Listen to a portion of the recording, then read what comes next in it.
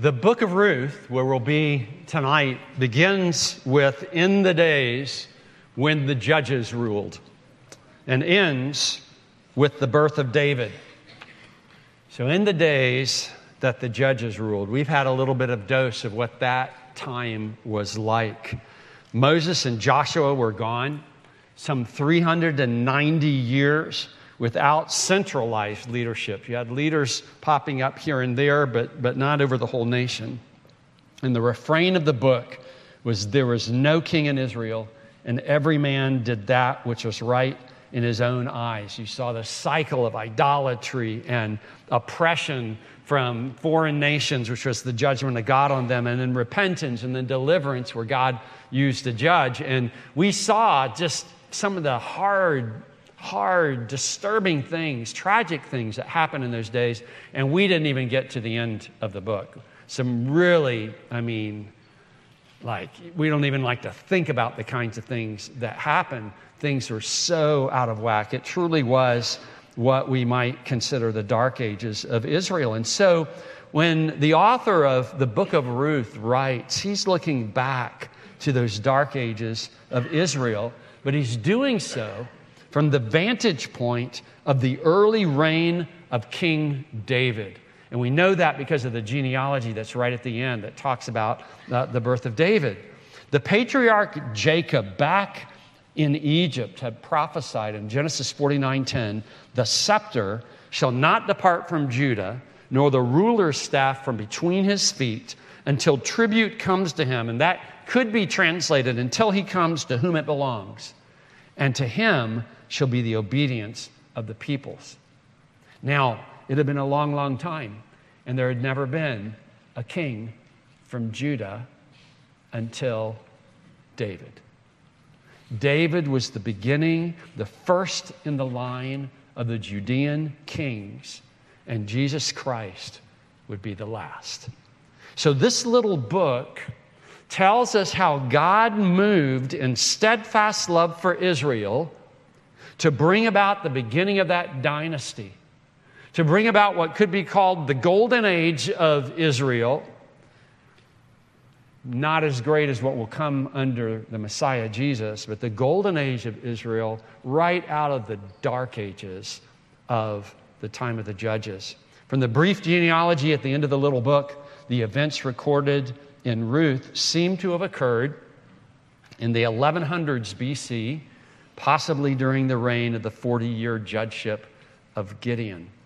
Now, I want you to think about the contrast between the horrific days of the judges and the glory days of David's early reign, which one day will culminate in the greatest king ever ruling over a perfect world and eternal kingdom, Jesus Christ, the Son of David. It truly was that after darkness, there will be light. But the question is, why? Or maybe better, how? How did this happen? How is this destiny even possible? And God's going to show us in this story of Ruth, of a family who lived in the dark days, but who set the stage for the golden age. And their story parallels the story of the nation of Israel, and ultimately the story of the entire world, pointing us to our own reason for hope, despite however dark our days. The steadfast love of God is why we have hope. We're going to see in Ruth 1, the steadfast love in devastation.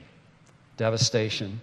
And then steadfast love in provision in Ruth 2, and then in Ruth 3 and 4, steadfast love in redemption. So let's consider, and a lot of this will be review. You know the story of Ruth. It's a short book. You could go home this evening and read through the whole thing in just a few minutes.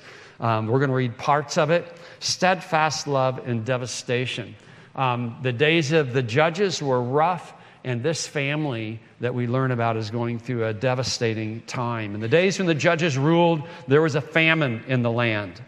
Okay, so there's not enough crops, not enough food to eat. And a man of Bethlehem in Judah went to sojourn in the country of Moab, he and his wife and his 2 sons. So sojourn means you're going to stay there for a short time. You're like a refugee.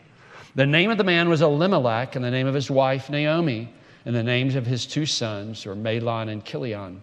They were Ephrathites from Bethlehem in Judah. They went into the country of Moab and remained there. But Elimelech, the husband of Naomi, died, and she was left with her two sons. These took Moabite wives. The name of the one was Orpah, the name of the other Ruth. And they lived about 10 years.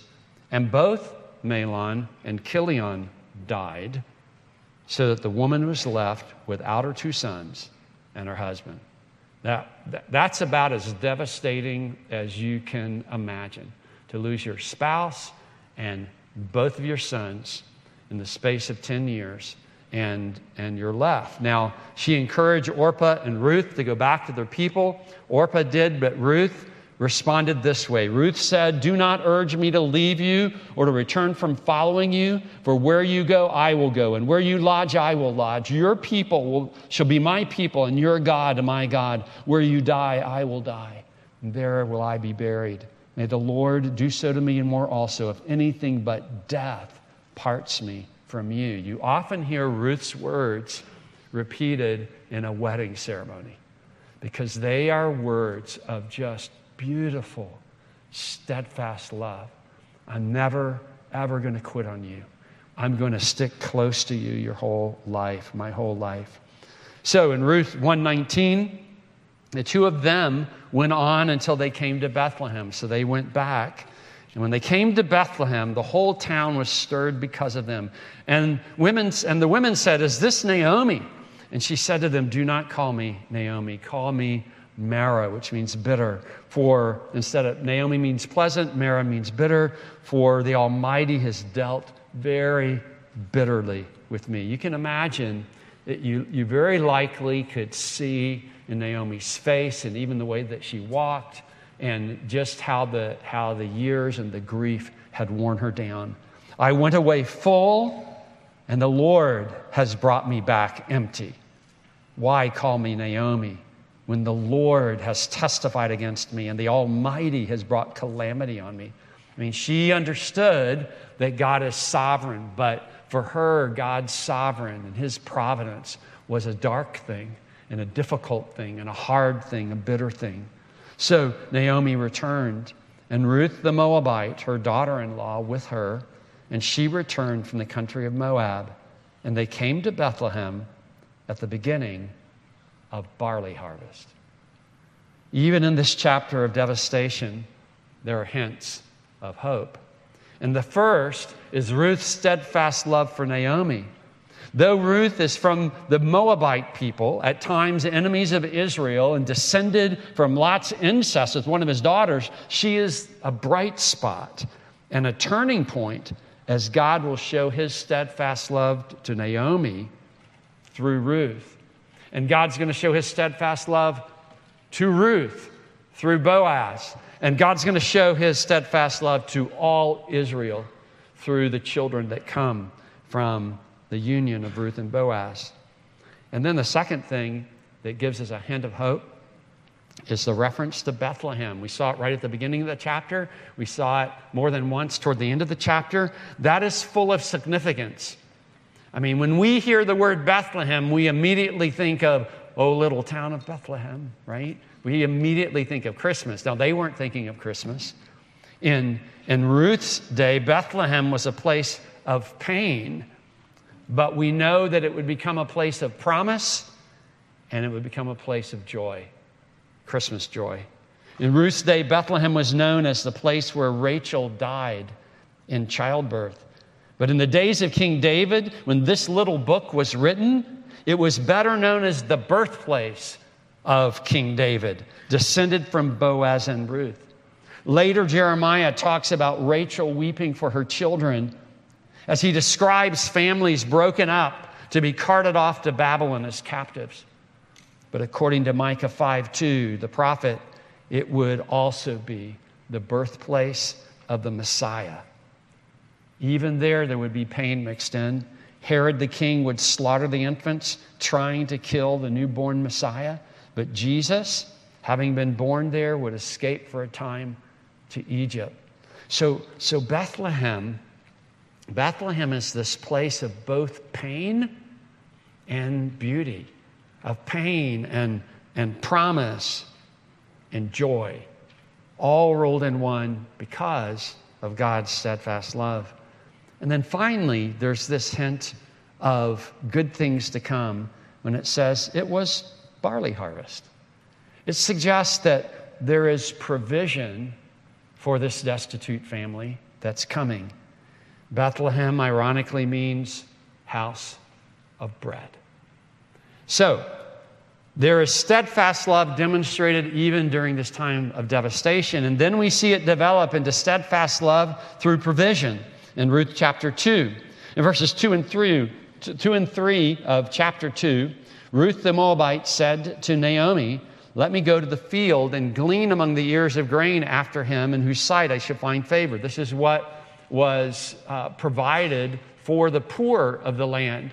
You could go at harvest time, and anything you found that the harvesters had left on the ground, you could harvest. And in fact, they were forbidden even to harvest the corners of the field so that there would be enough food for those that were poor. And that way, the poor could work for the food that they needed, but there was food for them to work for. So she set out. She said to her, "Go, my daughter." She set out and went and gleaned in the field after the reapers, and she happened to come, literally, her chance chanced, to the part of the field belonging to Boaz, who was of the clan of Elimelech. So here she goes to look for a field, and she finds the field, a field that belongs to a relative of her father-in-law. And that's going to be significant in terms of kinsman redeemer. In verses 8 and 9 of Ruth 2, we read, "Then Boaz said to Ruth, 'Now listen, my daughter, do not go glean in another field or leave this one, but keep close to my young women. Let your eyes be on the field that they are reaping and go after them. Have I charged the young men not to touch you? And when you're thirsty, go to the vessels and drink what the young men have drawn.'" He goes on in verses 11 and 12. Boaz answered her, "All that you have done for your mother-in-law since the death of your husband has been fully told to me. How you left your father and your mother and your native land and came to a people that you did not know before. The Lord repay you for what you have done, and a full reward be given you by the Lord, the God of Israel, under whose wings you have come to take refuge." Then in verse 14, at mealtime, Boaz said to her, "Come here and eat some bread and dip your morsel in the wine." So she sat beside the reapers, and he passed her roasted grain, and she ate until she was satisfied, and she had some left over. When she rose to glean, Boaz instructed his young men, saying, "Let her glean even among the sheaves, and do not reproach her. And also pull out some from the bundles for her, and leave it for her to glean, and do not rebuke her." So she went back to Naomi with more than anybody would ever expect to glean from a day of gleaning, because God provided for her. She had shown steadfast love in a time of devastation to Naomi, and God was showing steadfast love to her through the provision he provided through Boaz. And then third, we see steadfast love and redemption in Ruth 3 and 4. Ruth chapter 3, verse 1, "Then Naomi, her mother-in-law, said to her, 'My daughter, should I not seek rest for you, that it may be well with you? Is not Boaz our relative, with whose young women you were? See, he is winnowing barley tonight at the threshing floor. Wash, therefore, and anoint yourself. Put on your cloak and go down to the threshing floor, but do not make yourself known to the man until he has finished eating and drinking. But when he lies down, observe the place where he lies, then go uncover his feet and lie down, and he will tell you what to do.' And she replied, 'All that you say I will do.'" Now, when you read what Naomi's telling her daughter-in-law to do, what word would you use to describe what she's asking? The word I thought of was weird. And maybe the second word is risky. And this could really, this could cause a big problem. You know what word I think that Ruth was probably thinking? Weird. But she wasn't with her own people, like, I'm going to do what my mother-in-law asked me to do. I'm in a foreign land. All that you say, I will do. And of course, all this was because her chance had chanced to actually come upon the fields of Boaz. Of course, we know who governs chance and circumstance. God does. Well, in verse 10, after she had done what Naomi had told her to do, and Boaz wakes up, and there's this woman at his feet, and he learns that it's Ruth, and she explains why. And he said, "May you be blessed by the Lord, my daughter. You have made this last kindness greater than the first, in that you have not gone after young men, whether poor or rich. And now, my daughter, do not fear. I will do for you all that you ask, for all my fellow townsmen know that you are a worthy woman." So her actions were saying, will you marry me? Will you take me as your wife? And now it is true that I am a redeemer. Yet there is a redeemer. Redeemer means to buy something back from the marketplace. Yet there is a redeemer nearer than I. Remain tonight, and in the morning, if he will redeem you, good, let him do it. But if he is not willing to redeem you, then as the Lord lives, I will redeem you. Lie down until the morning. Now, as I'm thinking about how Boaz constructed this, and as you start reading in chapter 4, I'm pretty certain that he did not bring Ruth with him. The other guy didn't get to see what she looked like or anything. I think he probably hedged his bets. He even didn't tell him about Ruth at first, just told him about the property, and then sprung Ruth on him at the last moment, Ruth the Moabitess, and that sealed deal. We read in chapter 4, verse 9, Boaz said to the elders and all the people, the guy said, I can't do it. I can't ruin my own inheritance. You are witnesses this day that I have bought from the hand of Naomi all that belonged to Elimelech and all that belonged to Chilion and to Mahlon, and also Ruth the Moabite, the widow of Mahlon, I have bought to be my wife, to perpetuate the name of the dead in his inheritance. This is called a levirate marriage, that the name of the dead may not be cut off from among his brothers and from the gate of his native place. You are witnesses this day. Then all the people who are at the gate and the elders said, we are witnesses. See, the gate was where town business was conducted. We are witnesses. May the Lord make the woman who is coming into your house like Rachel and Leah, who together built up the house of Israel.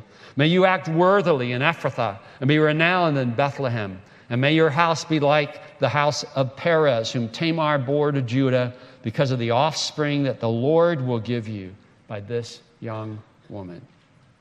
So we read, so Boaz took Ruth, verse 13, and she became his wife, and he went into her, and the Lord gave her conception, and she bore a son.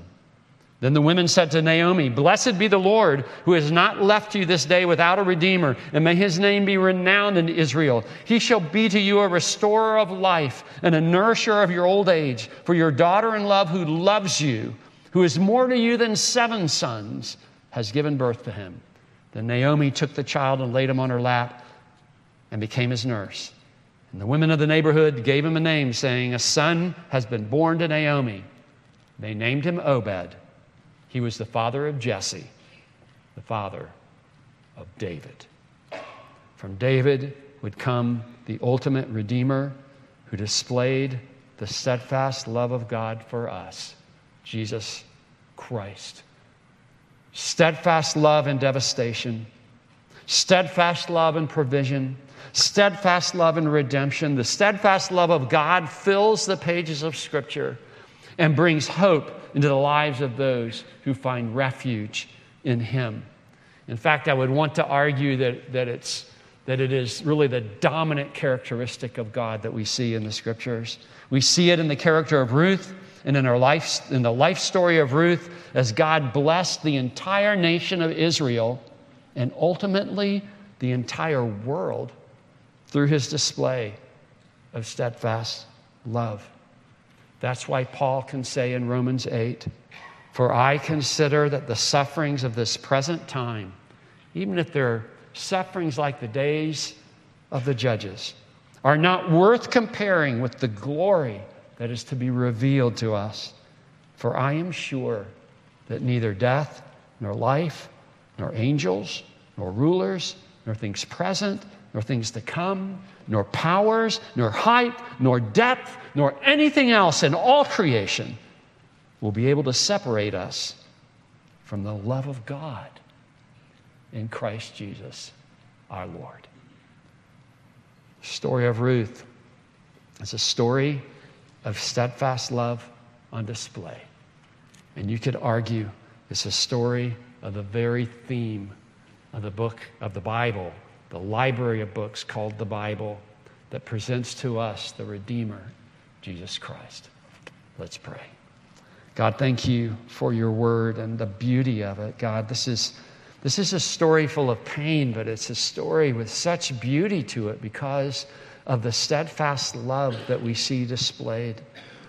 God, whatever painful circumstances we might be facing, whatever people we encounter who are suffering, God, may we display toward them your steadfast love, even as we hang our very souls on your steadfast love toward us, displayed in Jesus Christ. Thank you, God, for loving us. Thank you, God, that when we were doing what was only right in our own eyes, you did not forsake us, but that while we were yet sinners, Christ died for us. Oh God, may we trust in you. May we trust in your goodness and in your steadfast love that you've displayed in Jesus Christ, our Savior and Lord, in whose name we pray.